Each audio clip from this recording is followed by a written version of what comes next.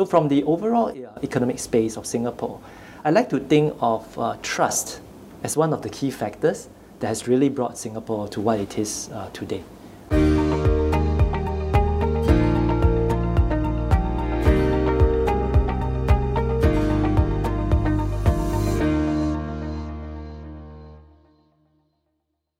In the broad theme of trust, three elements. One, connectivity. The second is innovation, really. And the last is talent. Trust in terms of the physical infrastructure and the ability to get things done. How do we continue to remain connected and continue to leverage all the seaports and airports, just basic infrastructure.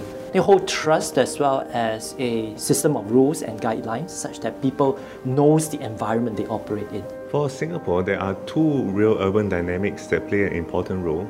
The first is our urban infrastructure. So from the beginning, we planned the city very efficiently. We built up the necessary urban infrastructure, whether this is housing, transport, ports, the airport. So we ensured that there was sufficient infrastructure to let the economy function efficiently so that people could get to work. Companies would be able to have access to stable electricity, internet, all the basic hygiene factors for businesses to operate. And the second thing we did was that we planned for clustering. What I mean is that we intentionally set out a central business district. We had firms who could work closely together. We also had decentralized business districts. So that is a process that is still ongoing. Some of the examples in more recent times would be your Punggol Digital District, Jurong Innovation District. So in Singapore, our urban planning is very focused on the needs of businesses, of the economy. We want to create innovation clusters where firms, entrepreneurs who come together, new ideas and new businesses. So in that way, we experience a lot of increasing returns to our economic activity because we plan the space very carefully to cater to the needs of all these businesses. So Singapore's neutral location is really something that facilitates this connectivity as well. Because companies then look into Singapore as a neutral standpoint, as somewhere where East meets West, where cultures are understood, but also global business laws are also recognized and practices are also recognized as well. And so if I think about this client who came overseas and met us here in Singapore, they really wanted to get things done as quickly as possible and as much as possible. And I think it was amazing that what brings out Singapore as a HQ location, a business location, in terms of the ecosystem of business partners, so you have business connectivity, and you had a physical proximity as Singapore being a small island, that he could quickly connect with many different kinds of folks in order to think about how his logistics needs could be adequately addressed. And he had also personal financial needs as well, which I think overall he was able to address and then be able to meet the right people in order to do so. As a global financial center, I think it is critical that we remain competitive and relevant to this increasingly digitized global economy. And one of the ways we've done so is to explore these emerging sectors such as fintech, cryptocurrency, blockchain, the ways that technology has intersected with finance, with economic activity. And I believe that we have built up a lot of the expertise for exploring these sectors. So that is a key way that we have retained the competitiveness of our global financial center. Over the past 10 to 20 years, what really drove innovation was really something along the lines of a knowledge economy, whereby the universities and the research institutes in Singapore actually contributed much in order to drive innovation and really boost the knowledge capacity. And much of some of the newer industries like biotechnology came out from that knowledge base. But if I think about the future and I think about innovation, it has not lost its scientific appeal, but it has added the elements of speed as well as agility. And as I was talking to some of the startups in Singapore itself, they talk about how in ASEAN, the capabilities may be uneven, but if you know how the culture and the business and work processes of some of the IT and traditional comm science people, you can still tap on that talent in order to drive that digital innovation that you're also seeking. And so what I see is you need new capabilities on digital front and agile front, a mix of business processes and digital. But I think that new capability for Singapore to garner and manage regional, if not global talent in order to achieve innovation across borders, I think that will render Singapore well in terms of innovation in the future itself. So I think there's a lot of opportunity for Singapore to tap into the global digital economy. And we have developed the economy in a way. We have developed a very strong global financial center. We have fostered the creation of a tech sector and innovation hub. And certainly we have planned the city in such a way that space is created for all these businesses. So I think there's plenty of opportunity for Singapore in the post-COVID world.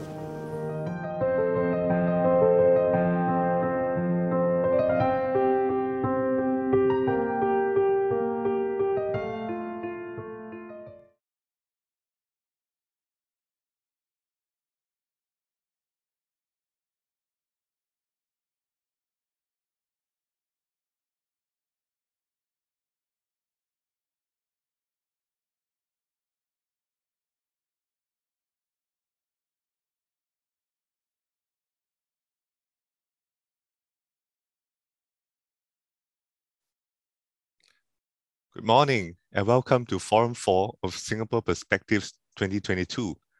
I'm Jun Jie, your moderator for today. Today's forum is entitled City as Economic Space. It builds on some of the points that were raised in earlier sessions. In the opening session of this conference, Health Minister Ong Ye Kung highlighted the importance of Singapore's diverse economic base, as well as our connectedness to the global economy. He identified these as key drivers of Singapore's resilience and our economic viability. In the rest of this session, we will further explore this line of thought. We will discuss the urban economic developments and the regional and global dynamics that have driven Singapore's economic success. And today, I'm very privileged to be joined by three speakers who are true experts in their fields.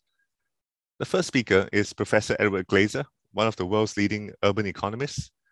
Based in Harvard University's Department of Economics, Professor Glaeser's seminal work, The Triumph of the City, was shortlisted for the Financial Times and McKinsey Best Book of the Year award in 2011. His latest book, Survival of the City, discusses our urban future in a post-pandemic world. Now, due to time zone differences, Professor Glaeser is not able to participate in this forum live. He has, however, pre-recorded his speech for us, and he will tell us a little bit more about some of the post-pandemic urban economic dynamics that were highlighted in his book. Our second speaker is Mr. Gabriel Lim, Permanent Secretary in the Ministry of Trade and Industry. Prior to his current appointment, Mr. Lim was Permanent Secretary of the Ministry of Communications and Information and Chief Executive of the Info Communications Media Development Authority. He has served a wide range of policy areas, including being Principal Private Secretary to Prime Minister Lee Hsien Loong. He has previously served in the Ministry of Defence, Ministry of Health, and the Public Service Division, pardon me. We really look forward to hearing from his policy expertise and experience. Our third speaker is Dr. David Skilling, Founding Director of Landfall Strategy Group. Dr. Skilling has previously served as Senior Advisor to the Secretary of Foreign Affairs and Trade in New Zealand, where he established and coordinated the Small Advanced Economies Initiative, a grouping of senior government officials from small advanced economies. Dr. Skilling writes regularly on global economic and political issues, especially with regards to small advanced economies. Many of his writings have appeared in the Wall Street Journal, Project Syndicate, Foreign Affairs, The Times, Nikkei Asian Review, and the Straits Times. So we really look forward to hearing from our three speakers. But before we begin today's sessions, I would like to highlight a few administrative notes for the Q&A segment. For the Q&A, we would request the audience to submit their questions via the question submission section on this forum page. You can access it at the bottom of this page. And you can submit the questions at any point in time during this session. We invite all at our conference to contribute to our discussions in a respectful and safe manner that focuses on the issues at hand. This session is open for media coverage, and IPS reserves the right to act in a way to ensure that the discussions are respectful and safe at all times. So without further ado, I would like to first broadcast Professor Glaeser's pre-recorded speech.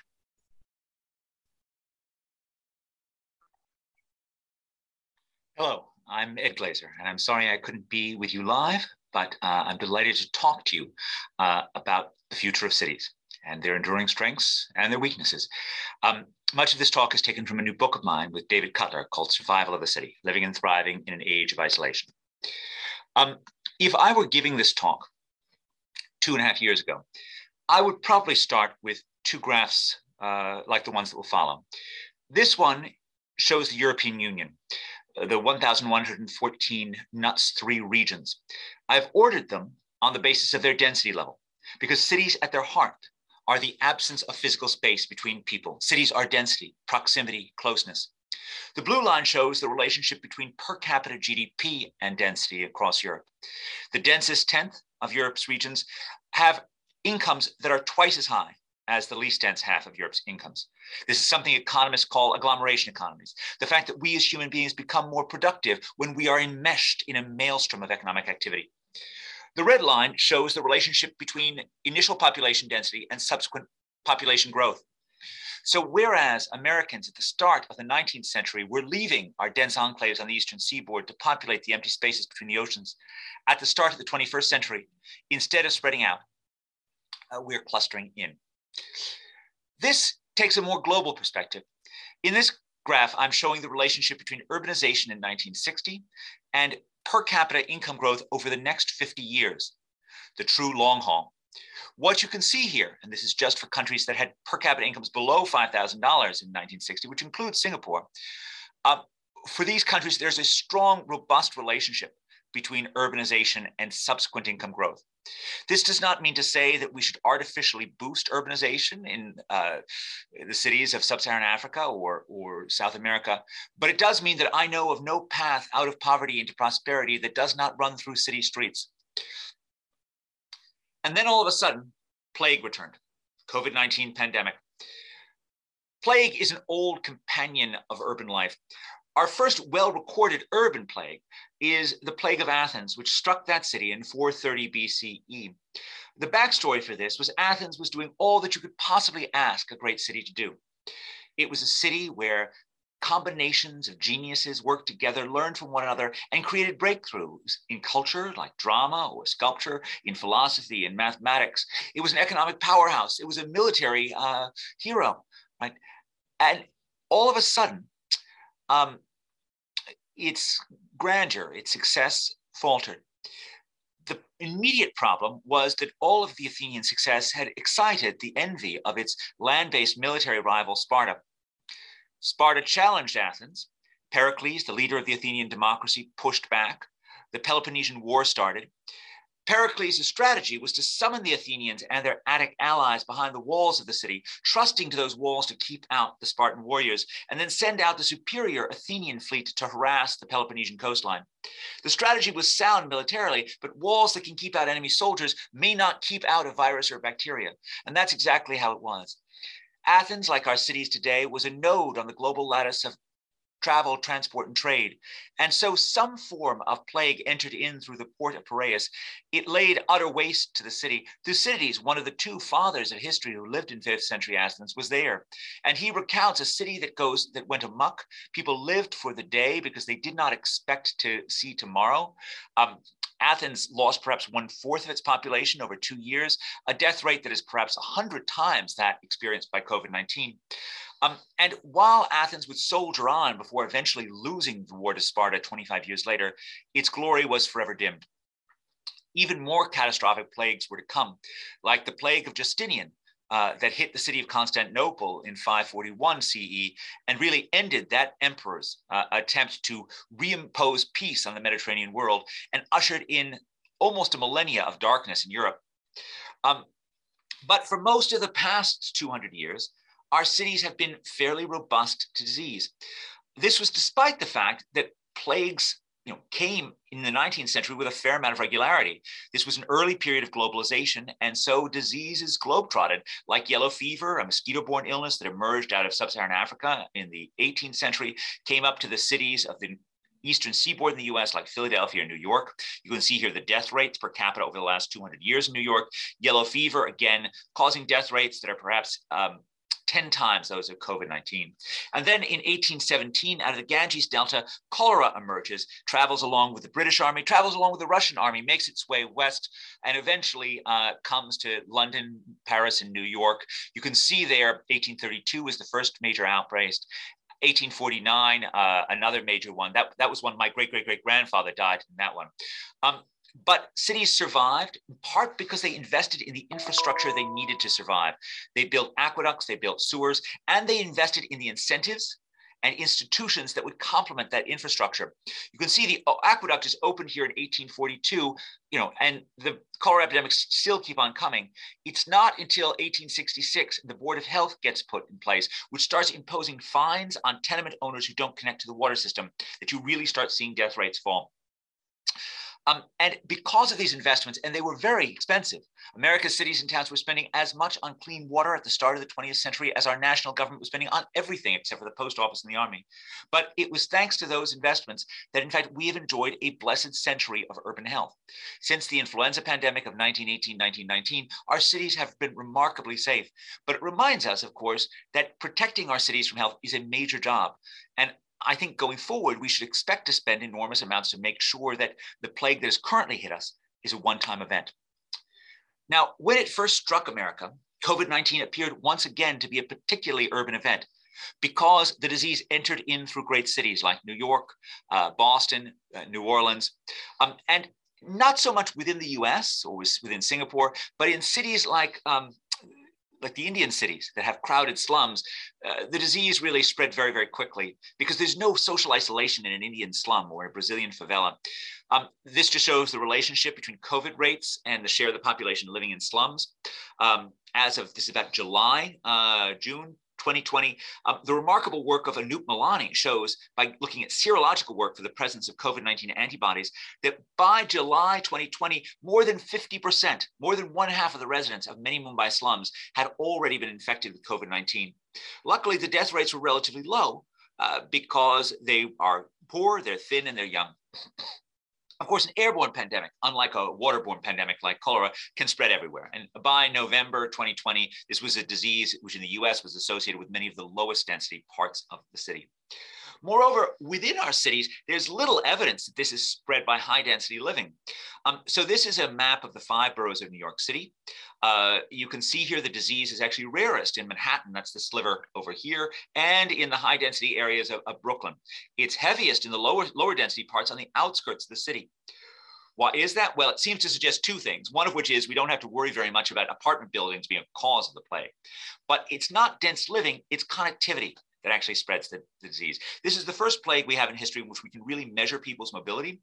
This comes from cellular records, from SafeGraph, and it shows the extent to which mobility declined in the inner parts of New York.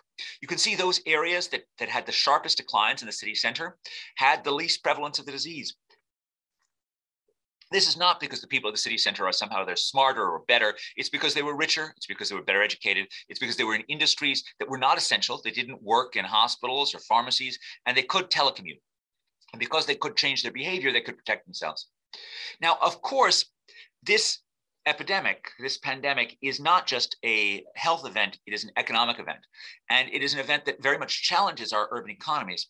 Now, if you go back historically, let's say to the Black Death that came to Europe in 1350 CE, when disease strikes a subsistence agricultural economy, the people who survive are actually richer because wealth in an agricultural economy is based on the amount of land per capita. And when you kill off 1/3 of the population, as you did, for example, in Europe, it means that the remaining population have 50% more land per capita. And so wages soared after the Black Death. And that extra income enabled the people in Europe to actually buy more luxury goods, which helped fuel the urban renaissance of the 15th century.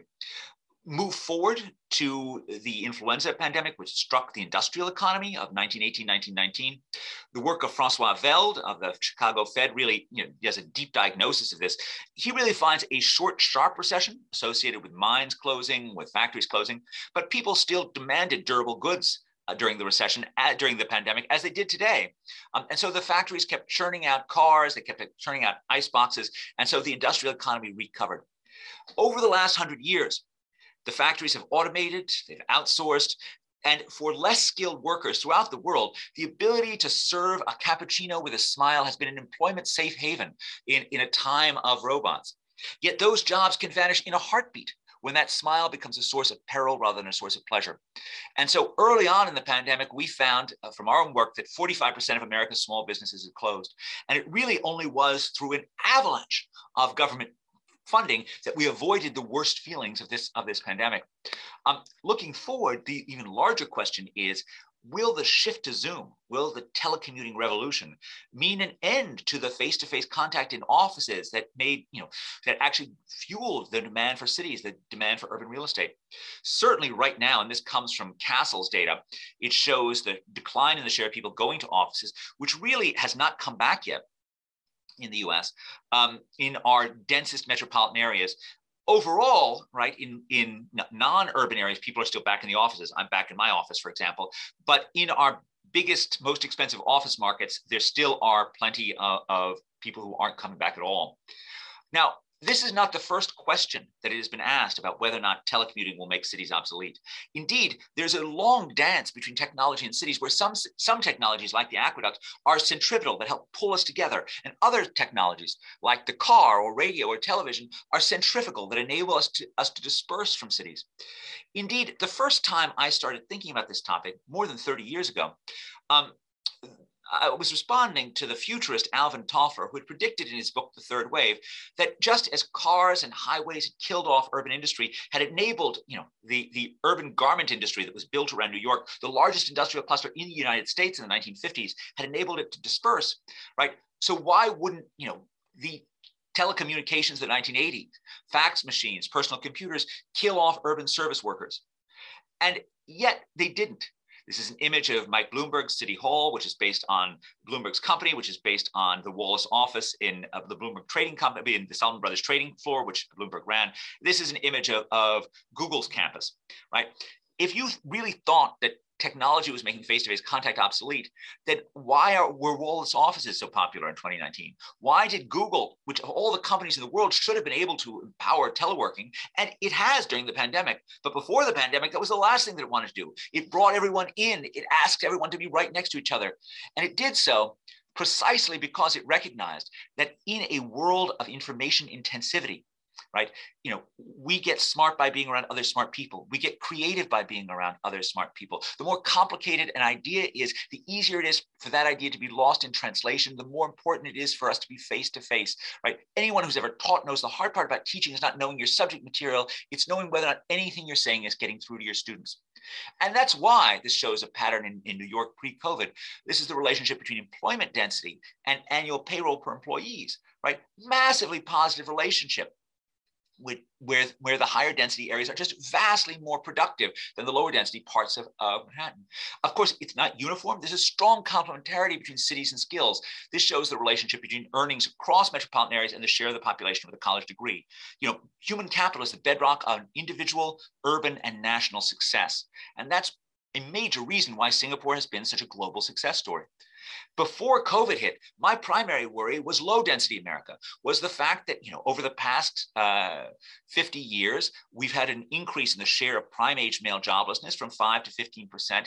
And that is disproportionately concentrated in the lower density parts of America, where the urban service economy, the ability to provide basic services, coffee, a taxi cab drive to more skilled people weren't available.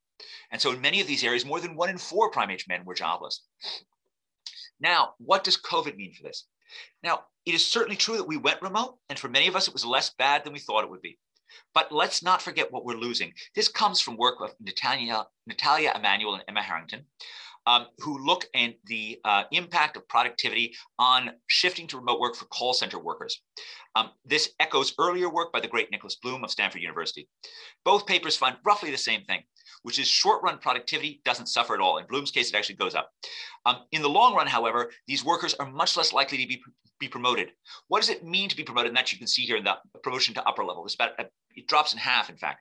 What does it mean to be promoted? Well, to be promoted means that your boss knows that you've become good at handling the difficult calls. You've had an opportunity to learn to be good at doing the difficult calls. How would you learn if you were all by yourself at home? How would your boss learn about you? The information channels that are so rich get shut off when we're not next to one another. Similarly, we've seen nothing but sort of really dismal results from online teaching, right? For younger workers, we've seen that companies are not willing to hire workers when they're going to be entirely remote. Left-hand side shows workers who have to be live. These are jobs that just can't be done remotely. Here at the onset of the pandemic, big drop in employment, big drop in postings on burning glass technology. So these are basically all the online postings in the US. But by the summer, both postings and jobs had more or less come back. Flip over to the right side. These are online jobs, jobs that can be done online at least. Level of employment stayed much more steady, but the number of postings dropped by 40% and it stayed down. So even though Microsoft told us that its workers were just as productive when they went remote, overall postings for Microsoft for computer programmers nationwide was down by over 40% between the beginning of 2020 and the end of 2020. Of course, online work has been overwhelmingly a skilled phenomenon. This is May 2020 at the start, the height of teleworking. At this point in time, 68.9% of Americans with advanced degrees were teleworking. Only 5% of high school dropouts were teleworking, right? So if you imagine a future that is remote, you're imagining a future that is terrible for less skilled people throughout the world. Now, I don't mean to say that hybrid work isn't here to stay. It is, right? And Zoom has certainly meant that it's easier for people to up and relocate. This is a blessing for cities which can compete on quality of life and a good business environment. This is a tremendous asset for Singapore. It's something to pay attention to, right? That in fact, Singapore can compete for talent in a way that it didn't used to in the past because that talent has become more mobile. I just want to end this by noting that this doesn't change everything, right? It does mean we have to invest in health. I think ideally we would have some kind of an organization like a NATO for health, in which countries would come together, agree to having monitoring, agree to provide aid for developing countries in exchange for their monitoring. But it doesn't change everything in cities. It doesn't change the fact that we are a social species that takes pleasure from being other people and that becomes more productive from being with other people. That is what has made Singapore great. And that is what will make Singapore great in the decades to come. Thank you.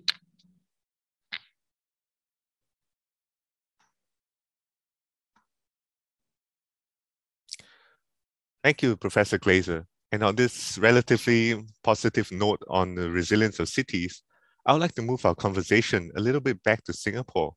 And with that, I would like to invite our next speaker, Mr. Gabriel Lim, Permanent Secretary at the Ministry of Trade and Industry, to deliver his remarks. Gabriel, please. Thank you very much, Junjie. And David, ladies and gentlemen, a very good morning to you. 50 years ago, then Foreign Minister Rajaratnam delivered his seminal speech on Singapore as a global city. He noted criticisms back then that Singapore would fail because of our small size and our small market. But he argued that we would survive because we were a new kind of city, a global city, tapping on the resources, networks, and opportunities of the entire world, and not just within our little red dot. Now, as it turned out, looking back, Mr. Rajaratnam was right. Singapore has done very well over the last 50 years. If you look at this chart, our GDP per capita has increased by almost 8 times since 1971, from about 10,000 back then to about 80,000 today. This is 4 times the speed of the OECD and the global average. And aside from GDP per capita, our median wages have risen, productivity have risen. And if you look at Singapore today versus 1971, you can see how we are truly global in our economy, in our workforce, in our culture, as well as in our food. So I think the past 50 years has proven Minister Rajaratnam right. But I'd like to sound a note of caution though, because while we have done well compared to other countries, the comparisons are less flattering when we compare ourselves to other cities. Again, if you look at this next chart, if you look at our GDP versus other global cities, we still lag behind New York, Tokyo, Paris, and London. We're still ahead of some Hong Kong and Seoul, for example. Besides hard econometrics data, Singapore still lacks some of the intangible attributes that other global cities have: the history of Beijing, cultural heft of Paris, and the diversity of New York as well. And like all city-states, Singapore remains inherently vulnerable to the vagaries of our external environment. I was starkly reminded of this in the middle of 2020, in the early stages of the pandemic. Back then, some of you may recall, countries closed their borders and imposed export controls on all manner of items. And for a time, it seemed to us here in MTI that the world had regressed into a sort of a barter economy. Cash was no longer king, and the currency of the day were masks and test kits. And our little sampan felt like driftwood in an open sea. Fortunately, the situation improved after a while, but it was pretty hairy for a time. And so it reminded us that as a small city-state, we should never get too complacent or never assume that all our problems are solved. So our job is far from done to develop, notwithstanding Singapore's progress. I mean, there's a long way to go in terms of continuing to build a vibrant economy, creating good jobs, and creating a brighter future for Singaporeans. And in the context of for us to continue to thrive as a city, as an economic space, I want to focus on three attributes. First is connectivity. Second, it's talent. And the third is, for one of a better phrase, the ability to shape the future. Carpe futura, perhaps. The first, let me touch on connectivity. Today, as you know, we are one of the most connected cities in the world. We have FTAs with partners that collectively account for more than 90% of global GDP. In the equivalent of for those who are familiar with the Singapore PSLE system, 90% gets you achievement level 1, which is a very good outcome. Besides that, obviously, we're a major air and maritime port, and obviously a financial services hub as well, especially for the region. And we are working very hard to strengthen these connections with the global community. For example, even during the pandemic, we continue to sign free trade agreements, 2 of them, in fact, with the UK and the RCEP. And we are about to sign another one with the Pacific Alliance later this month as well. And we continue to champion multilateralism and plurilateral FTAs throughout the whole process, not just the RCEP, which I mentioned earlier, which is the world's largest FTA, but also the CPTPP, and working very closely with the World Trade Organization to maintain multilateralism, free trade, and supply chain connectivity as well. But we're very minded that history is replete with many examples of hyper-connected cities that fell aside by the wayside because they did not adapt to new flows of economic activity, of technology, and of commerce. Just one example was Constantinople. It was a huge hub in the Silk Road between Europe and China. But as shipbuilding technologies improved, as sailors used a compass to be able to navigate the world much more accurately, it allowed European traders to sail further east and trade directly with the Far East, and as a result of that, one contributing factor towards Constantinople's decline. And I think here in Singapore, certainly within MTI, we're very minded that Singapore could easily go the same way if we're not, if we do not keep abreast of new technologies and new flows of economic activity. And we are constantly adapting, sensing, and trying to position ourselves for this. And one major new flow is digital or data, right? I mean, the projections vary, but according to several projections, the size of the digital economy in Southeast Asia is projected to go to $300 billion by 2025. That's almost the size of a new Singapore right at our doorstep. McKinsey has also estimated that there will be 50 billion devices connected to the industrial Internet of Things by 2025 as well, 50 billion.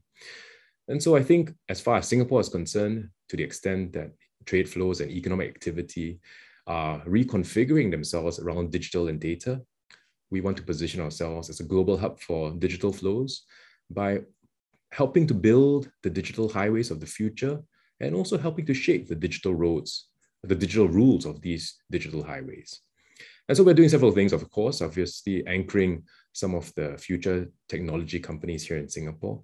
Even today, 80 out of 100 of the world's top digital companies, top 100 digital companies, have a presence in Singapore, from Google and Facebook all the way down to Tencent, and even homegrown companies like Grab and Sea Group. They create today over 200,000 jobs, and the number increases by at least 10,000 per year. We have established digital economy agreements with Australia, David's home country, New Zealand, Chile, and Korea. We're obviously helping every worker, helping every company adapt to the digital age. And quite fundamentally, we are assiduously digitalizing every aspect of the economy, every sector, every company, and every part of our economy. I'll just give you one example, which is the Port of Singapore Authority, PSA for short. This is one example where we are combining and integrating digital and analog flows. And I say analog, meaning to say the physical shipment of goods, cargo, obviously. And as an example of how we're doing this across the board for the whole of Singapore. Today, PSA already connects Singapore to over 600 ports in 600 ports in 120 economies. And PSA has always been a very early adopter of digital technology. 40 years ago, in the early 80s, they started PortNet, which is a way for PSA to connect with the shipping industry so that it was much more efficient. And over time, PSA was able to integrate Portnet with our Singapore customs system so that it wasn't just B2B that was integrated, but B2B to G, G being Singapore, that was also very seamless as well. But PSA is not sitting still. They are building they're taking the next step, and they are building an internet of logistics and creating new platforms. They call it Callista, really to allow shippers and cargo owners to track their shipments much more efficiently. So in real time, they know where exactly that last pallet, that last piece of cargo is around the world. We are going beyond Portnet and Singapore Customs. We are connecting PSA's systems with the government's network trade platform and also the bank's trade financing systems to be able to improve the shipper's experience and allow for trade financing, allow for faster reconciliation of invoices and payments of outstanding bills. And within PSA, within the port itself, using 5G to really link up all their IoT devices and equipment so that they can be even more efficient. And I think if we look at how PSA is positioning itself and taking advantage of digital, it gives us a sense of how Singapore can do that across our various sectors as well to really level ourselves up, remain connected, and in time for the future. So that's the first part, which is connectivity. Second attribute for city success, especially Singapore, is talent. And quite a few have mentioned that, including Professor Glaser. I think the global research is very clear. Economic prosperity is positively related to the education of people and the skills of its workers. And I think in Singapore, we've known that for a very long time. We've had obviously a very small population, and we've always taken the view that as people are our only resource, we have much to do to invest in building human capital and upgrading the skills of our workers over and over again. And that is why we have been unrelenting in that focus. But at the same time, I think we also acknowledge that there is a need, especially for a small country, to complement our local workforce with global talent. Foreigners, global talent, they have contributed to economic growth for sure. But beyond economic contributions, they have really created a network of fans and friends who continue to support us to this day, including during the pandemic, when quite a few of them came through to help us during the difficult times. Now, I think while the benefits of talent are clear, I think I just want to acknowledge that there are several challenges to talent flows in this day and age. The first one is obviously the pandemic, which has forced countries to close their doors to talent and to people flows in general. But for businesses particularly, making it much more difficult to recruit global talent into a country and assimilate them into their companies. I think the closure of borders over the last 2 years, especially in the first 6 months, has been unprecedented in its scale and duration. I think it has clearly deprived economies of talent, workers, tourists, people, which has had a disproportionate effect on talent and regional hubs like Singapore. And I think that's why, as far as we are concerned, we are working to open our borders safely. Obviously, our ubiquitous vaccination has helped give us the assurance that our people are protected, and that's very fundamental. But beyond that, also opening our borders through vaccinated travel lanes, I mean, I think they have helped restore some flows, but at the same time, we are still so far below pre-COVID levels that I think we have a long way to go. And we are working hard to try to resume general vaccinated travel in as safe a way as possible, because really our position as a hub city depends on this in a big way. So the first one is the pandemic, but the second challenge to talent flows is also technology. I think Professor Glaser mentioned that how Zoom has facilitated mobile working and given global talent really a lot more choices in terms of where they want to base themselves. I think there is an argument out there that actually there are no reason for people to work in cities if they can work anywhere with a data link. I take a slightly different view. I beg to differ. I think the studies are showing that even though, as Professor Glaser said, short-term productivity may not suffer too much from remote working, there is growing evidence that the longer-term costs are higher. Obviously, at the individual level, mental health, anxiety is becoming increasing concerns. But at the societal level, at a company level, you definitely have issues with pertaining to things like teamwork, camaraderie, innovation, because these oftentimes arise when people get together with people, they're able to brainstorm, they're able to thrash out ideas, and they're able, more importantly, to build that interpersonal relationships that are so fundamental and so key to successful businesses and obviously to cohesive societies as well. So I think for Singapore, the question is not whether technology will erode our position as a talent hub, but rather whether Singapore can reinvent ourselves and strengthen our value proposition so that we are the best place for people who can really work anywhere to live, work, and play here in Singapore, and also for businesses who want to convene teams, who want to meet, who want to hold conferences, to be able to choose Singapore to do so safely in a way that supports their overall objectives as well. And I think this is something that Singapore can work out, and we will be able to adapt to in the post-pandemic world.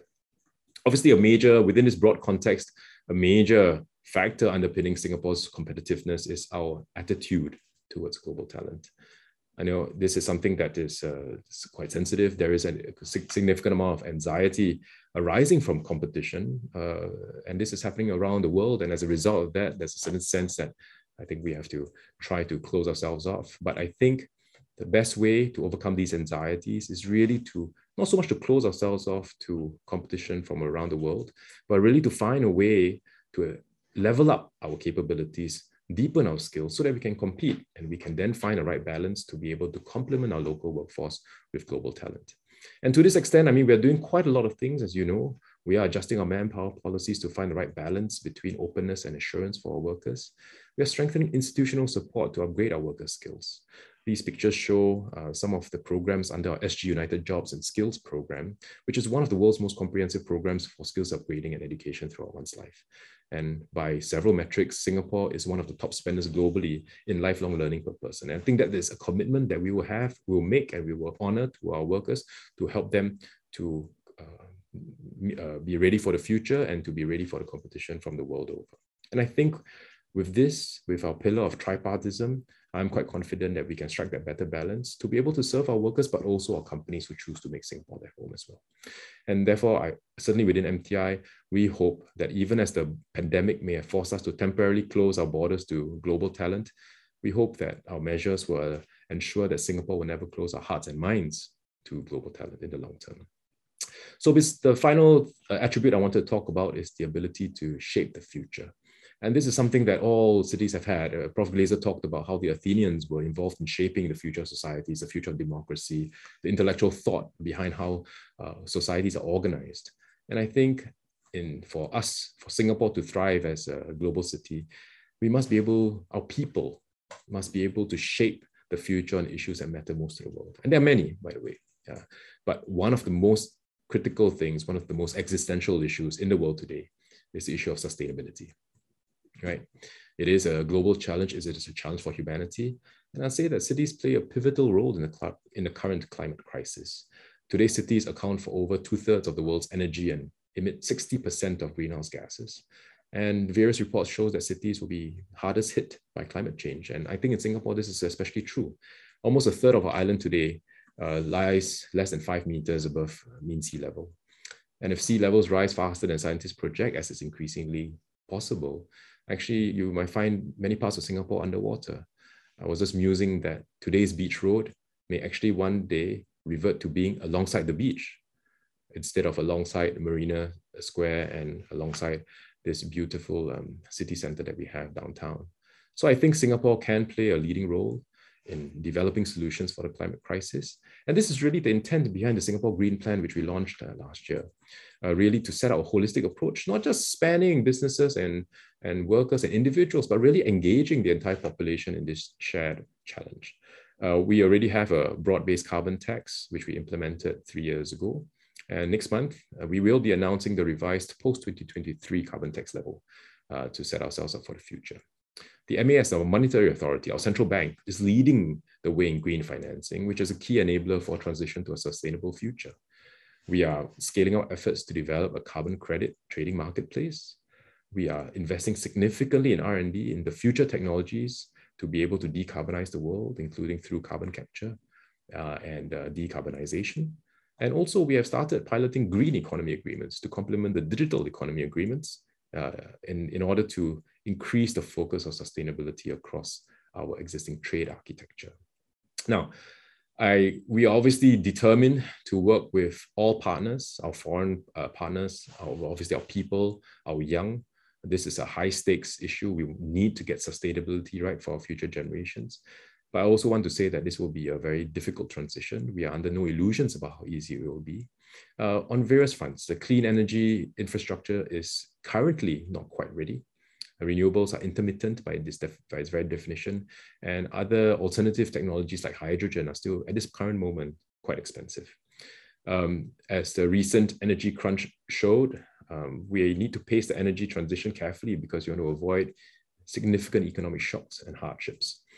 And I think at the end of the day, while businesses obviously need to transform, to decarbonize, to completely revisit their business models, actually consumers must too. And it goes beyond using metal straws or reusable tote bags, but rather being prepared to change their way of life, being prepared to pay more for a cleaner, greener world.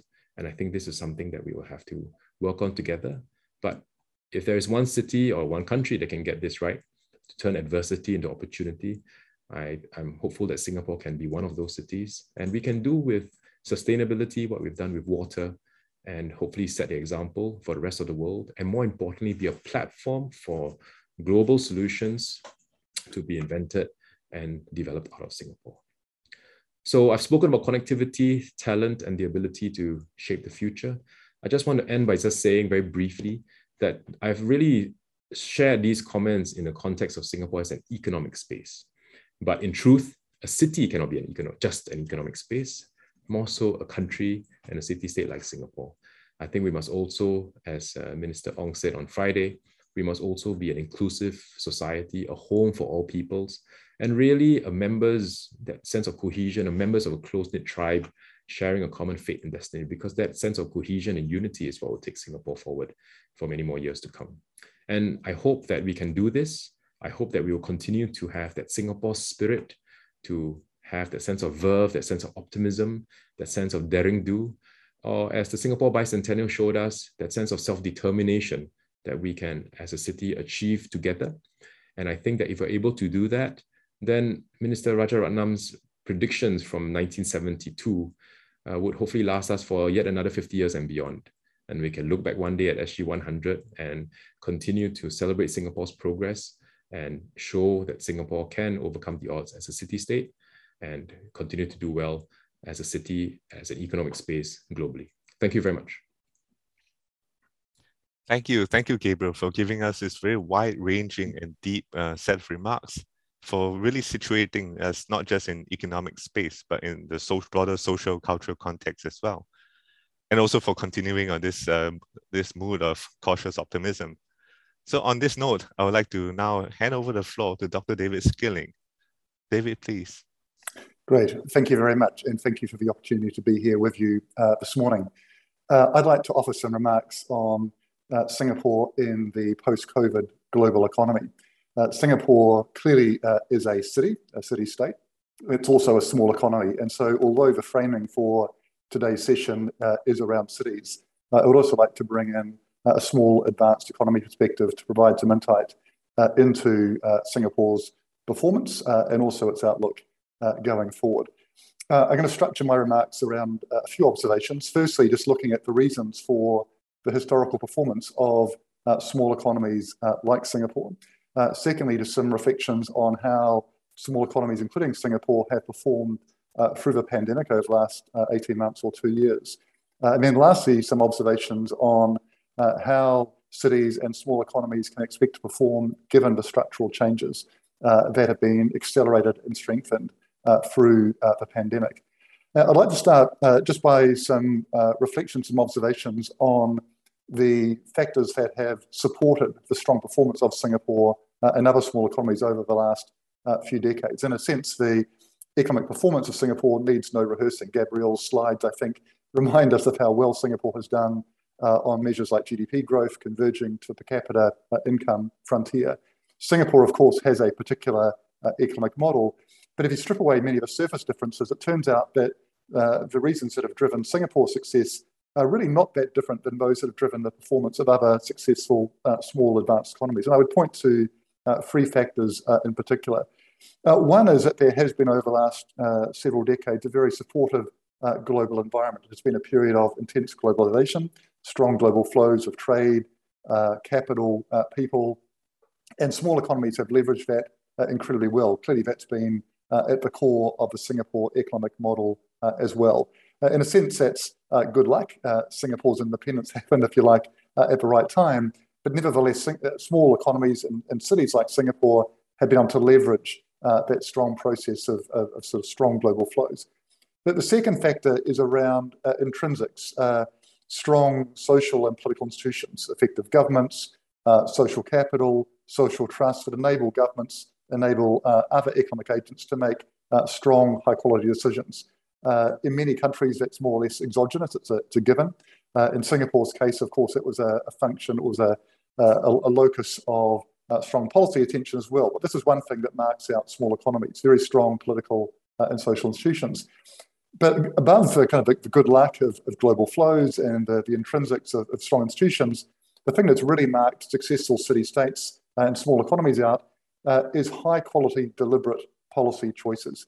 They have figured out how to position themselves in the global economy to successful ends. Singapore, of course, has done that very, very well.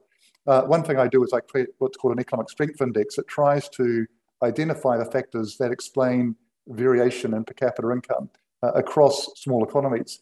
And the thing that comes through that exercise very, very powerfully is that successful small economies are those that are deeply internationally engaged, that have developed positions of strong global competitive advantage, in general through heavy investment in skills, in human capital, but also in innovation.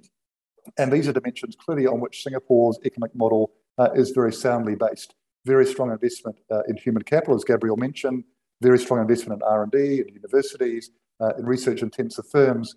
And so for cities and for small economies that are able to develop these leading positions in many areas of economic activity and use that to overcome the bounds of a small domestic market, that's where success has lied. But that, of course, doesn't happen by good fortune. It's a matter of heavy, sustained policy intervention. I think this is one reason that Singapore has become such a successful global city. It's also useful, I think, to reflect on what that means for Singapore as a city.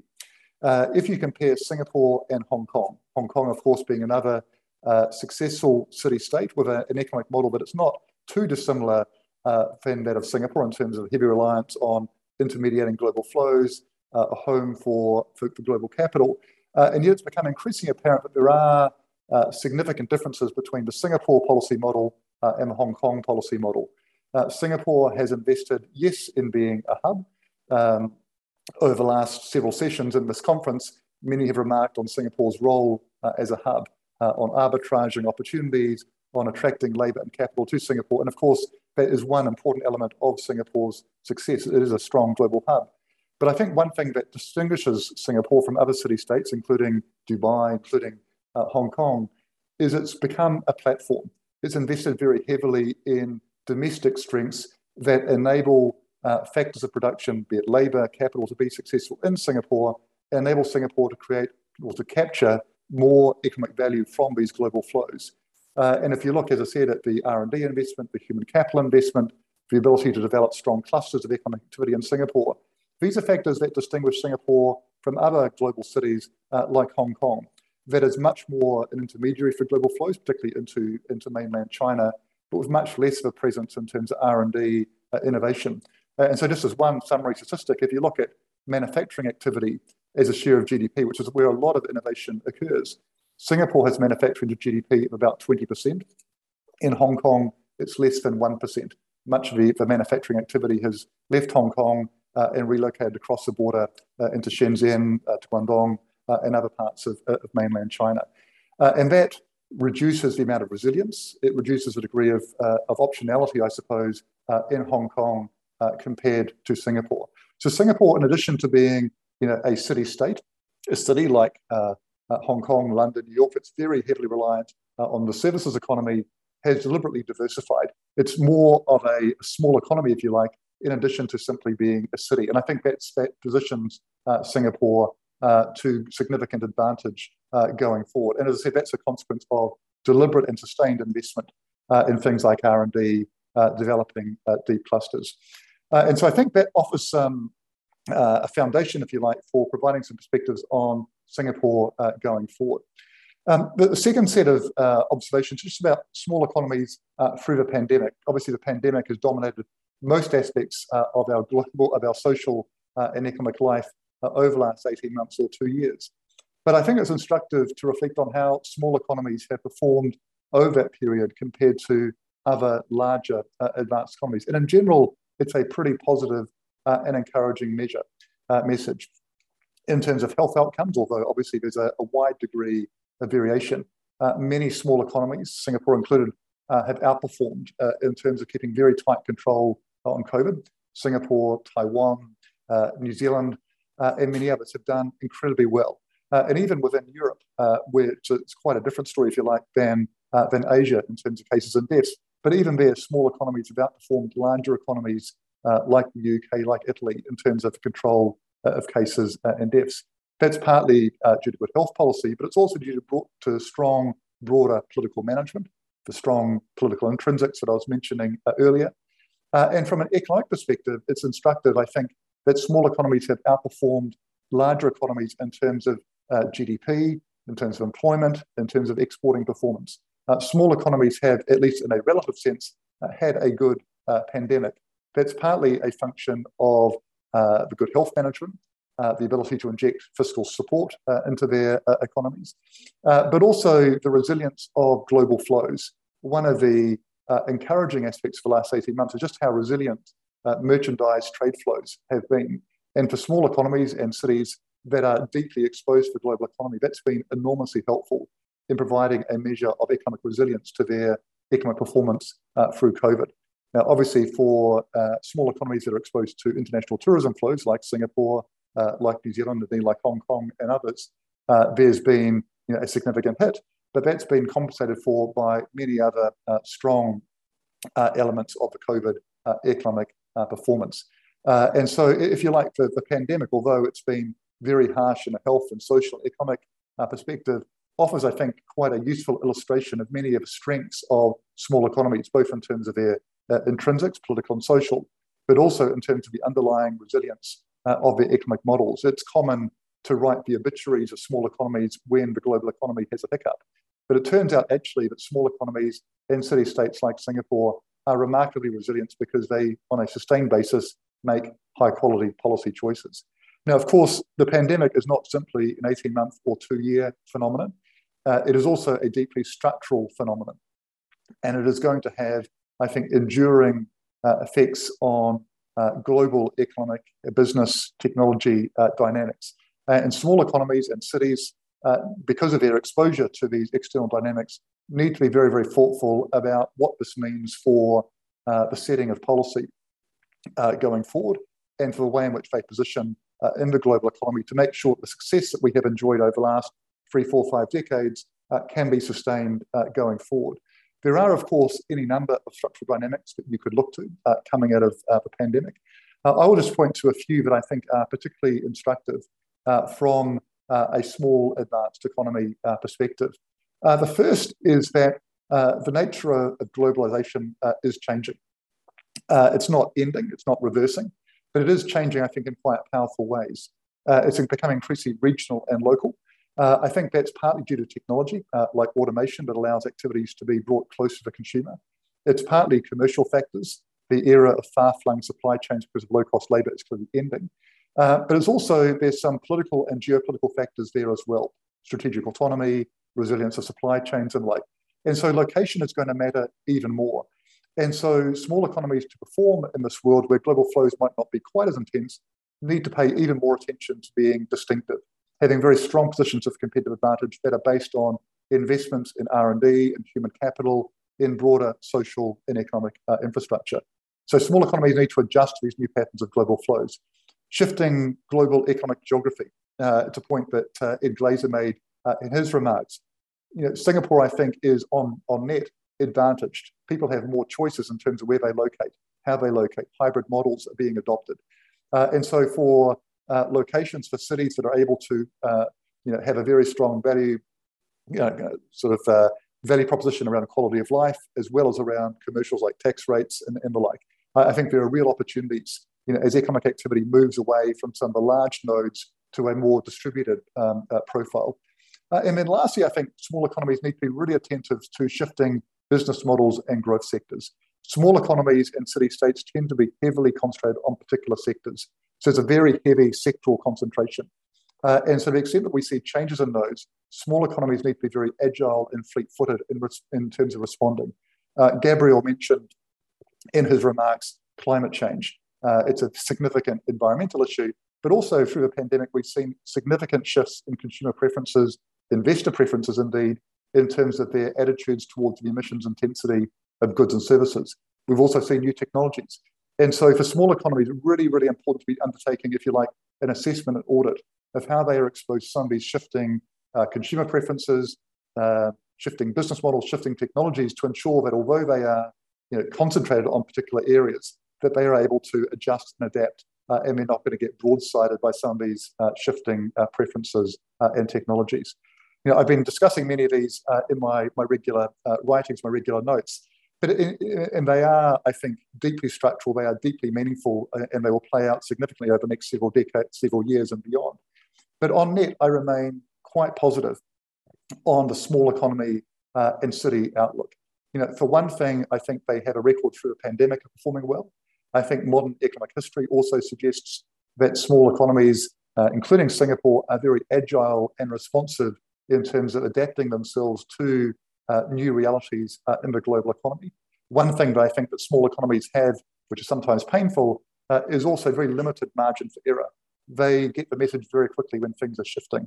And I think, through various crises, be it the Asian financial crisis, the global financial crisis, Singapore has commonly been one of the fastest moving small economies, indeed economies full stop, to respond. And I think we'll need to bring that to the table going forward. So I remain very confident that small economies can adapt, can respond to some of these post-COVID realities. I think Singapore can as well. But I think my closing message is that to sustain the success that small economies and Singapore have enjoyed over the last several decades, we will need to adapt. We will need to build economic models that are fit for purpose for this new post-COVID world. We will need to build platforms as opposed to hubs that simply intermediate flows. And we will need to continue to invest. But if we do that, then I remain very, very confident that small economies, that Singapore will prosper going forward. Thank you very much. Thank you, David. Now we are going to move into the Q&A segment, and the questions are slowly coming in. From what I see, there are two broad clusters of questions that are appearing. One focuses on Singapore's competitiveness, its competitive advantage. Another focuses on who gets left behind amidst this process. So in line with what we've been discussing, shall we start with the competitive advantage bit first before we move inwards into the domestic economic aspects? So broadly speaking, there's a lot of questions about Singapore's competitive advantages and unique selling points. This question comes from Mr. Christopher Gee from IPS. And he asks the question of how do we maintain our competitive advantage, especially in digital connectivity? He mentions that it is relatively easy for other cities to also put similar sort of digital infrastructure in place. So what makes us competitive in that space? Thanks, Jun Jie. I'll maybe try to take that. Sure. It is indeed true. I mean, Christopher did raise a very important point. It is indeed true that other cities or other countries may have more land, for example, fewer carbon constraints, or lower cost labor to be able to make some of these things work. But I would say that there are quite a few issues that we should not underestimate our strengths in. For digitalization, I mean, the connectivity part is quite important. I think here in Singapore, in terms of the fact that we have we are actually hyper-connected when it comes to submarine landing cables, for example, when it comes to our national fiber network is a significant advantage. I think trust is also a significant advantage. I mean, the companies where we engage, the tech companies do tell us that one big reason they're here is because they have trust in not just the fact that we are essentially a reliable government with consistent policies that are not going to change at a whim and fancies, but also really that over here we are neutral, and I think that's also very important going forward. And I think the last thing I would say with regards to, and I'll just maybe sort of reference David's very important point. I think when it comes to digital and when it comes to technology, ours is a government that gets it. I mean, I think we are pro-science. We understand how technology, the impact of technology, we understand it. We understand how it's able to change the world, is how it's able to shape societies. And as a result of that, I think we are then able to bring a very balanced, progressive approach to engaging companies in terms of being able to address their needs, but at the same time making sure that we protect some of our own social considerations and to do so in a way that's mutually beneficial for both sides. And I think this is something that these are some of the few strengths that we have that should not be underestimated, that will also allow us at the end of the day to constantly fight for our place in the sun in spite of lower cost competitors around the world. Thanks. David? Yeah, just a couple of observations. I very much agree with what Gabriel just said. I would also say that, developing strengths, be it in the digital economy or other areas of activity, you need to take, if you like, a cluster-based approach. You've got to have many things that are right. It's not simply a matter of having low-cost labour or good infrastructure. It's a matter of putting a whole range of things together. And in a sense, Singapore has a measure of first-mover advantage. It's been doing this for quite some time. And so having a pool of human capital, both domestic and the ability to tap on foreign talent, having very, very strong research universities with innovation sort of focus. For the work that I do points very strongly to universities, very strong research universities being critical to the success of national performance, particularly in knowledge-intensive activities, which the digital economy clearly is one, as well as the broader business environment, the MNCs that are located in Singapore. And the ability to kind of bring all those things together is really, really important. Singapore's been doing this for quite some time, as well as the hard infrastructure as well. And will continue to adapt to move into new spaces. And so I think the message is just to keep on doing what you have been doing, just do it faster and more of it to keep that edge. I think the other thing about small economies, it's sometimes said that in an era of kind of platform companies and increasing returns to scale, that small economies are going to get squeezed out. We don't have the Facebooks, we don't have the Googles, and so there's no value for us. Now, I think that the record is that's just not really true. I mean, yes, Facebook and Google and Amazon have done remarkably well and generate enormous amounts of value.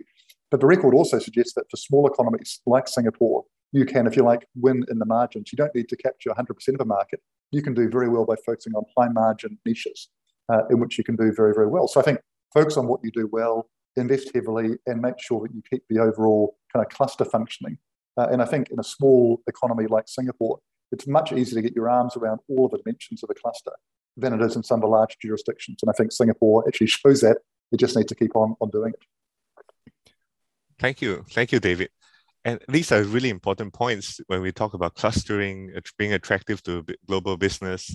And this allows us to sort of segue into two sets of top voted questions.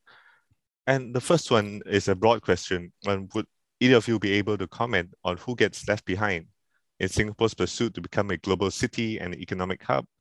And I'll throw up a very related question as well, an anonymous question, that while Singapore attracts more MNCs, how do we ensure that these MNCs are employing Singaporeans, ensuring that locals have a share of the pie?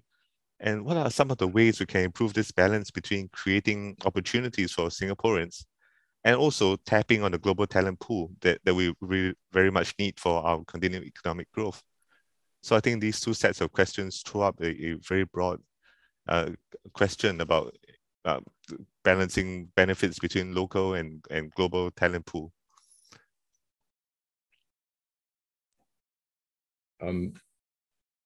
Should I go first again? Sure. Okay, a very important question. I just want to say very clearly one thing. I mean, obviously in MTI here, we are, the most important thing for us is basically to grow the economy. But I just want to assure everyone listening in and the members of the public out there that we're not just these very mercenary people, that really at the end of the day, we understand that at the end of the day, all of us here are involved in nation building. And really the only way to build a nation is to make sure that it's inclusive, that people see in Singapore a home for, and it's united, it's cohesive. And that's critical. So we are very clearly working towards making sure that the vulnerable are going to be protected, and they are going to be able to give us support to be able to address the competition from the world over. And these will be those who are lesser skilled, those who may have a disability, for example. And just to make sure that in our efforts to upgrade and upskill our workers, we pay special attention to them to give them additional leg up. And obviously not just from a training perspective, but even in our social support and our community care, that this is something that we pay special attention to. I do, however, want to say that I don't quite agree that if we do not try to develop as a global city, that there will be fewer people left behind. I think actually, in fact, recessions have typically shown that those who are lower skilled and everything actually tend to be disproportionately affected. And it was certainly true during the pandemic as well. So the counterfactual isn't necessarily true. I think what's important for us is to continue to maintain that focus on growth, but at the same time, making a special effort on redistribution, making sure that it is more inclusive and giving everyone a greater share of that prosperity. And that can be done in a multitude of ways. I'm quite sure across the entire conference, there have been quite a lot of discussions about this. And on the second question of MNCs and making sure they hire locals, I mean, a couple of things. One, I mean, as you can see, actually, our unemployment rate remains very low. And in fact, it is recovering. It's not quite back to pre-COVID levels, unlike our GDP, but it is recovering. And we are cautiously optimistic, I don't want to hex it, that we will get back to pre-COVID levels fairly soon. And I think what we've been working very carefully, I mean, the National Jobs Council, for example, chaired by SM Tharman, has been sort of driving this together, obviously, with agencies, the Manpower Ministry, and so on and so forth, but really trying to make sure that we are doing, giving our locals every opportunity to not just to get employment, which is being done, but also to continue to grow and to rise within those organizations or within the region. And I think that's something we are continuing to do. Like I said, it starts with skills, but it starts from also making sure that the market works much more efficiently. And it also extends to working with the companies, whether it's MNCs or large local enterprises, just to make sure that they are also focused on growing local timber, so to speak, and giving their locals a full opportunity to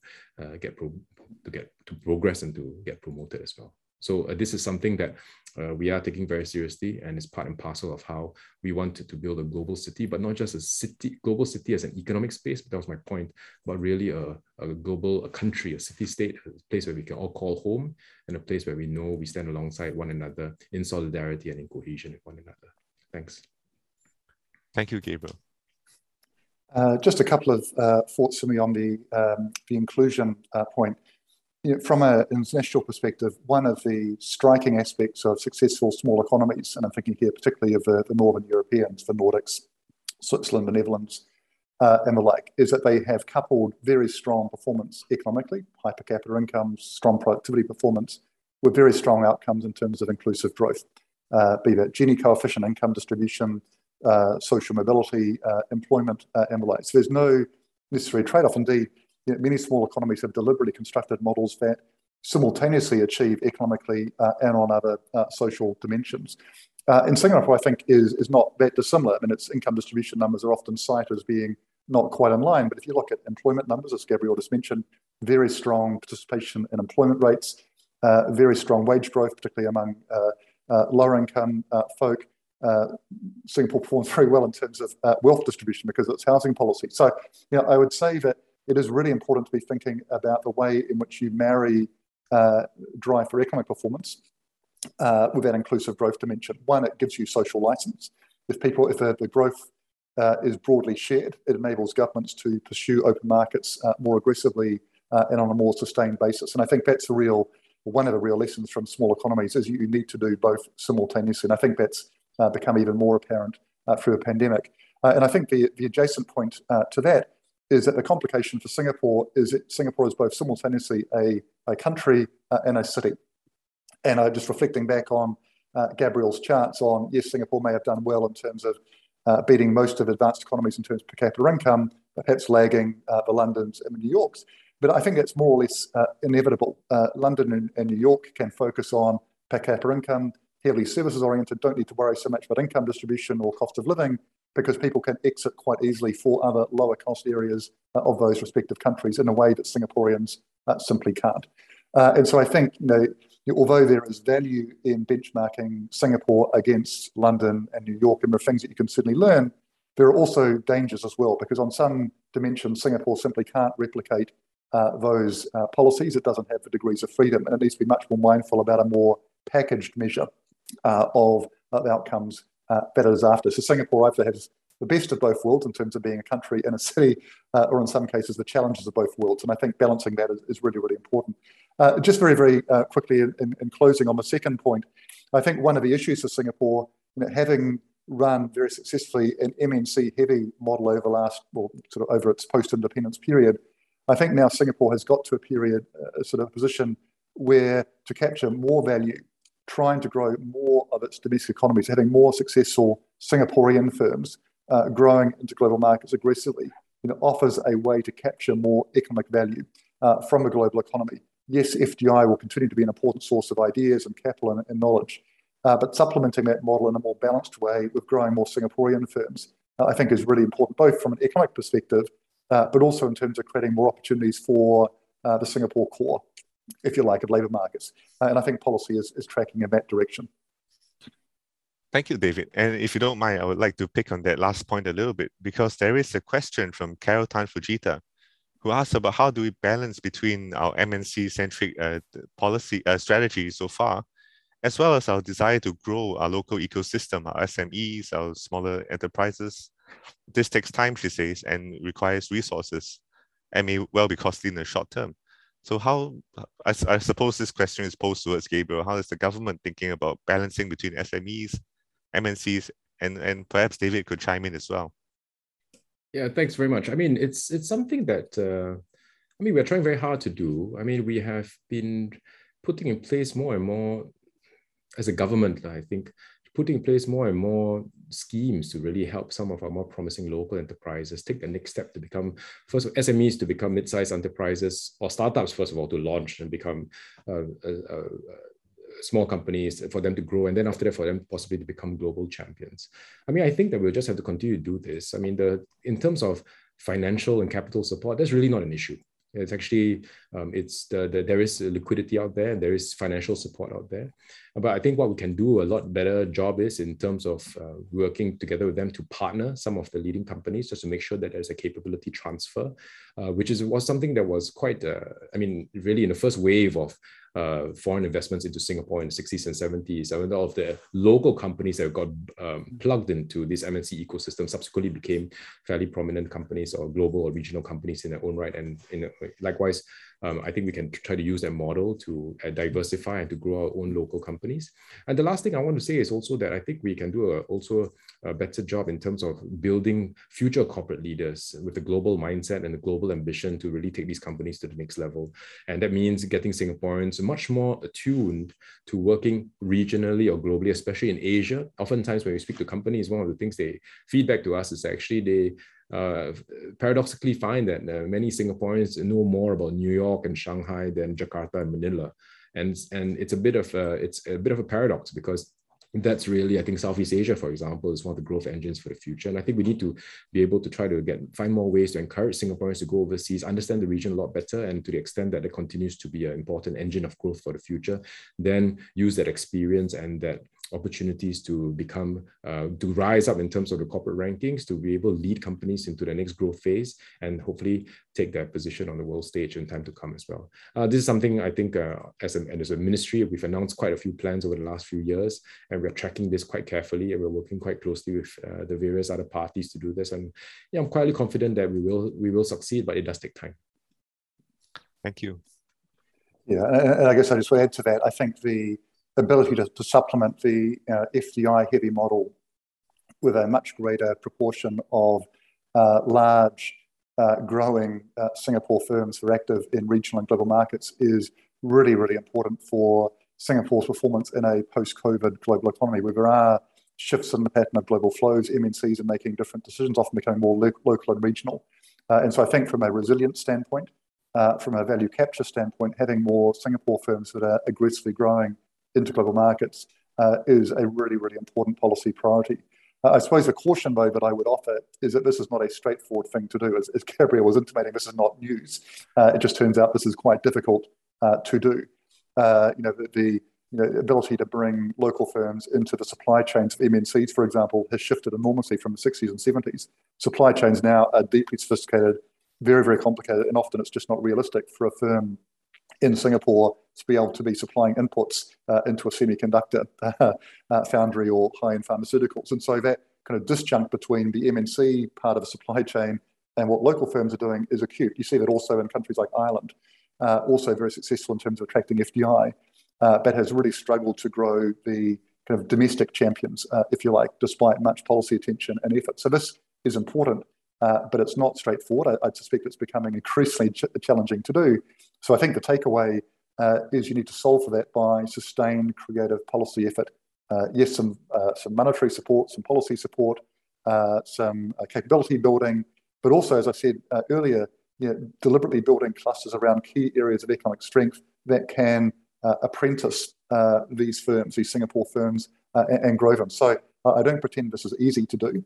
It's not easy in a Singapore context or anywhere else, but I think it's critically important and will need to be seen as a long-term policy priority. Thank you, David and Gabriel. And I think these dynamics are perhaps most evident in the tech space, where there has been a lot of disruption, a lot of startups, and a lot of opportunities for the smaller firms to really carve a niche for themselves. And on that note, there are a cluster of questions that focus on our digital economy, our remote working, and I'll try to summarize 2 or 3 of them together. So a question from Eunice O and Jan Lee they picked on Professor Edward Glazer's comments about hybrid work versus face-to-face work. And the question really is about, as we move towards remote working, organizations do not need to rely on the local workforce, but they can employ skilled workers from overseas. And how do we continue to secure good jobs for locals, even as we tap on this global remote pool of talent? So that is the crux of the question. And I think there are several questions of remote working that are somewhat clustered around the same question of protecting locals, helping them to compete effectively. So perhaps Gabriel could kick us off. Excuse me. Thank you, Juntia. I think it is definitely a big issue. I think the first and most important starting point is indeed the realization that with digitalization, actually, it is possible for more jobs, not all jobs, or more jobs to be done remotely. And even as we may accelerate the flexibility of working from home, I think we need to think carefully about whether or not the same job can be done overseas and not in Singapore. And I think once you realize once you have that realization, I think then the onus to make sure that at the individual level, you have the skills and the capabilities to basically continue to do the job is quite fundamental. Because if we become as a people, as a workforce, we become complacent, or we start to assume that jobs we're entitled to certain jobs, I think that would be obviously not a very good approach to have. But if we believe that we need to continue to upgrade, continue to improve ourselves, continue to make it worth companies while to create jobs here in Singapore in partnership with us because they benefit and so do we, then I think we have a good starting point for continued economic success. But as I said, quite apart from the individual level, as I said in my remarks, I think as a country and as an economy, I think we can certainly focus then on the areas which would then draw talent, both local as well as global, to basically physically base themselves in Singapore. And why is that important? As I mentioned before, I think it's really about the ability to interact, to brainstorm, to thrash out ideas, to innovate together. It's a crossroads, a meeting, the intersection of these various mindsets and approaches that I think is quite critical. And as I personally like to say, nobody goes to watch a football match at a stadium and comes away thinking that the TV broadcast was better. You want to be where the action is. You want that shared experience of working alongside your colleague, your teammate, and really creating something and winning together. I think that's absolutely critical. So what will be, I think, as Singapore, quite apart from basic things like connectivity, office space, and so on, I think the softer attributes of livability going forward are also going to be more important. What's going to be arts and cultural scene in Singapore? What's your food scene? What's going to be, does Singapore continue to be safe for families? Going forward, will we have a good, high quality, affordable healthcare system that takes good care of our people? And I think these intangible, softer attributes are going to become more important. I think certainly for us, it's something that we are paying much more attention to. And over time, hopefully we'll continue to keep this place a place where, wherever you are, you say, hey, I want to do a startup. I want to base my regional business out of Singapore. I want to post my expatriates to Singapore. Then Singapore becomes a place that comes top of mind. We offer a great home, a great city, a great country for those who wish to work and live here. And I hope that we can continue to do that for many more years to come. Thank you. Yeah, no, and look, I very much echo those comments as I think I said in my remarks. I think the increased flexibility of location plays in Singapore's favour, given the quality of life proposition and other elements of the Singapore proposition. I think Singapore becomes on net more attractive. It doesn't make it inevitable, but I think there's some factors working in Singapore's favour. I think also in response to the question, it's important to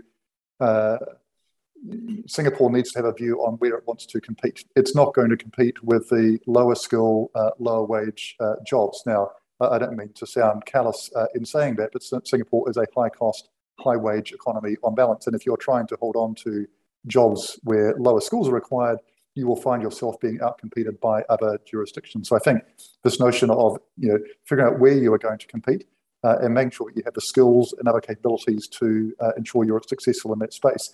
And I think the other point that I would note is that actually many of the jobs that are being kind of offshore, relocated, be it call centers and sort of other kind of basic accounting services and the like, are increasingly getting automated. AI and the like. So in a sense, there's always a race against both other competition, but also against technologies. And so I think for Singapore, given what Singapore is, the need to continue to invest in skills and capabilities in other intangibles to make sure that Singapore can retain the jobs that it wants and can provide the jobs to people in Singapore. And so, this notion of Singapore, jobs being exited from Singapore is not a pandemic phenomenon, it's not a new phenomenon. And the way that Singapore's always dealt with that is by investing in skills. And I think that becomes increasingly important going forward. Thank you. We now have a question that has received 13 votes. It is the highest voted question at this point. So the question from Jonathan Tan is, can the current economic model of endless growth be compatible with sustainability? Basically, I think what Jonathan is asking is, can we balance growth with sustainability, and how do we do that? Would either of you like to take a stab at this? I can. Sure. I'll take a quick stab. I mean, it is a very complicated sort of question to answer well. I mean, one encouraging aspect across many advanced economies is the extent of decoupling of growth in GDP against emissions. So in most advanced economies, certainly within Europe, emissions are now tracking downwards. There are kind of ambitions for net zero by 2050 or earlier, and an expectation that GDP is going to continue to grow over that period. So that will certainly require transformational changes in industrial systems, in transportation systems, in food systems. It will require quite wrenching changes across many aspects of our commercial and social lives. Different countries are differently placed in terms of their appetite for that and how well placed they are for that. But I think that there is, rightly a measure of confidence in our ability to, if you like, square the circle. Now, there will be higher costs. It might be that there are trade-offs between delivering against reducing emissions and optimizing on economic growth. I think that's almost inevitably the case. It might be that we're in for sort of higher inflation and a slightly lower GDP growth trajectory than would otherwise be the case. But I don't think that's the case that you have to, if you like, create a GDP in order to deliver against greenhouse gas emissions targets. And I'm encouraged, without wanting to be utopian about this, I'm encouraged by the extent of progress over the last decade in terms of renewable energy pricing, in terms of new technologies like hydrogen and others. I mentioned, I think, during my remarks, the speed of shift in consumer and investor preferences around everything from diet, moving from red meat to plant-based substitutes, attitudes to long-haul travel. I think we're on the cusp of quite a significant transformation that will open up new opportunities in parts of the economy while imposing a cost on other parts of the economy. So I think there's going to be a significant reallocation, if you like, of where economic activity happens. There'll be a significant shift in business models as a consequence of that. I think governments need to be quite active in terms of putting a price on emissions, in terms of encouraging renewable energy that will require significant capital investment. Governments, I think, need to create markets in many cases. But much as the vaccine saved us during COVID, I remain somewhat hopeful that technology in the context of renewables and other business models will be sufficient to allow us to continue to, if you like, run our economies in a recognizable way, while at the same time being able to drive emissions down to where they need to get to so we don't exceed 1.5 degrees. So that's my somewhat optimistic take on things. And I think Singapore is moving on many of those dimensions in the right direction. Yeah, thank you, David. I generally agree with you. I think sometimes the sort of dichotomy between growth and sustainability arise because a large part of how we see growth and the economy today is still very much carbon heavy and carbon dominant. So, but there is a transition underway. We are, as I mentioned in my remarks as well, it will not be smooth sailing. Things may get tougher, and I think will likely get tougher before it gets better. In a sense that the transition to a sort of a low carbon environment is going to be one of the most fundamental and difficult transitions for all of humankind, to be honest with you, because so much of our daily lives, daily economic activity at this current moment is tied to carbon. But at the same time, though, I mean, the attitudinal shifts, the investor shifts, the flows of capital, the bets on technology, they are accelerating. The pace at which these have developed over the last 2 years has been multiple times of the preceding 5 and multiple times of the preceding 20. So I think that we are optimistic. As far as Singapore is concerned, I think our commitment to being a sustainable economy will mean that naturally our economic structure will have to change. And in so doing, I think we will have to make sure that the change is well managed, is not too disruptive. But at the same time, we should not get too down about it. I mean, we have had situations before where we've looked at an adverse situation, a very challenging situation. I actually turn it around and said it become an advantage. I mentioned water in my remarks. You know, now with NEWater, for example, we've been able to be a lot more self-reliant, self-sufficient. And I think that with with sustainability, the development of new solutions, whether it's carbon capture and storage, for example, whether it's carbon trading, as I mentioned before, whether or not it's just green financing and what that means for companies' business models. I mean, these are some areas where it's not just about honoring our commitment to sustainable economy, but also more importantly, creating solutions that can be exported the world over, and therefore creating a new economic engine that is certainly compatible with sustainability. So I'm quietly optimistic. I mean, we will have to work hard. We will have to be prepared for a couple of bumpy years. I think it's in terms of the transition, it will not be smooth. But again, I'm quietly optimistic that we can get there. Thank you, Gabriel and David. I should mention that some of these issues will pop up again in the later panel session, City as a Green Space. So certainly there's been a lot of interest in sustainability. And we have about 4 minutes left, so I'm just going to bring the conversation back to geoeconomics, to the city, to trade. And one question from Dr. Gillian Koh from IPS is, moving out of the pandemic, which are the cities that we will be competing against, and which should we be cooperating more closely with? And if I may add on, in the earlier session with Mr. George Yeo, Mr. Yeo talked about Singapore possibly becoming a capital city for Southeast Asia.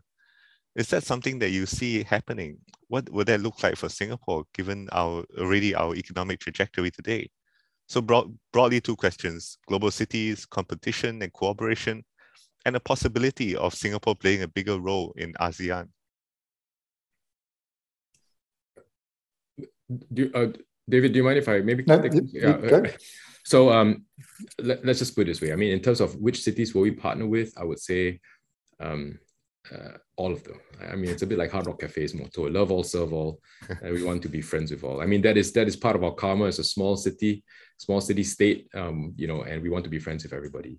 But in terms of competition, I would say certainly that we should not be too complacent too. I mean, I mentioned the global cities, your Londons, your New Yorks, your Tokyos, and so on and so forth. I think there's a certain heft and ballast about them that comes with history and size and just their place in this world that I think will mean that they will continue to be cities that we will look up to.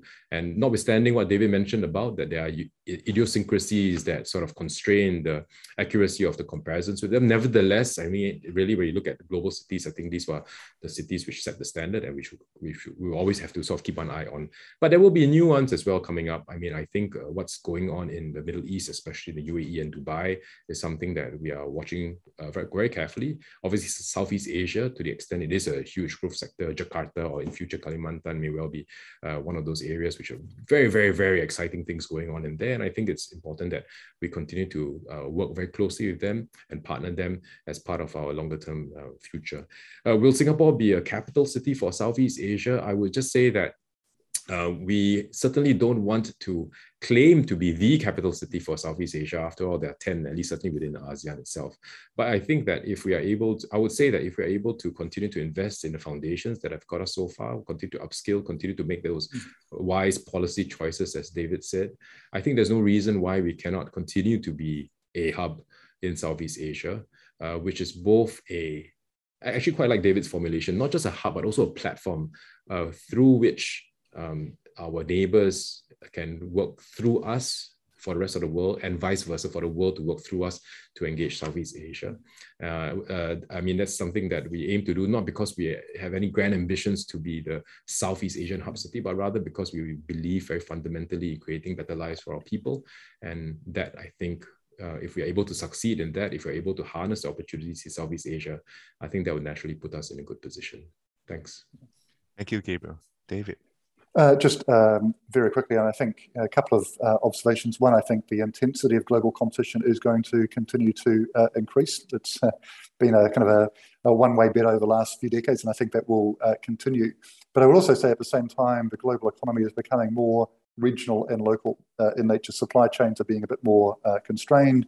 The average distance of trade is beginning to reduce. Partly that's economic, partly that's a bit political. So I think in terms of global benchmarking, absolutely, you should be looking to the Londons and the New Yorks and the Parises for insight and for benchmarking, if you like. But in terms of the economic space in which Singapore wants to develop a presence and wants to lead, I think increasingly that's going to be Asian defined. We can define Asia obviously reasonably broadly. And so trying to figure out what that means, as the global economy is reconstituted, it kind of fragments in a way.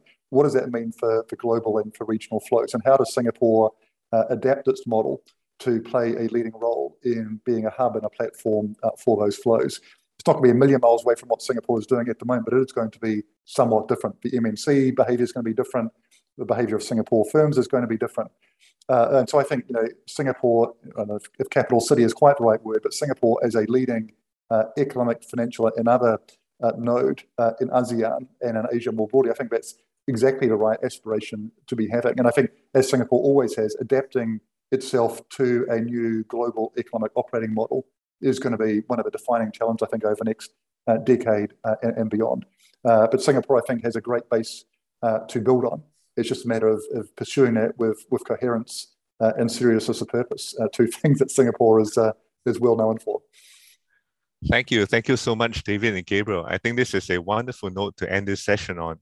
And you have given us so much food for thought, especially for our next session, City as Connected Space, which will begin at 11 a.m. sharp. So many of the things we're talking about today, we have talked about this morning, will likely flow into that session as well. So from wherever you are, I would like everyone to join me in thanking David and Gabriel for a wonderful session that we've had this morning. The video of today's session will be available on the online platform for 2 weeks. So we wish everyone a good break and see everyone back at 11 o'clock. Thank you very much, Jun Jie. Thank you, David. Thank you. Thank you.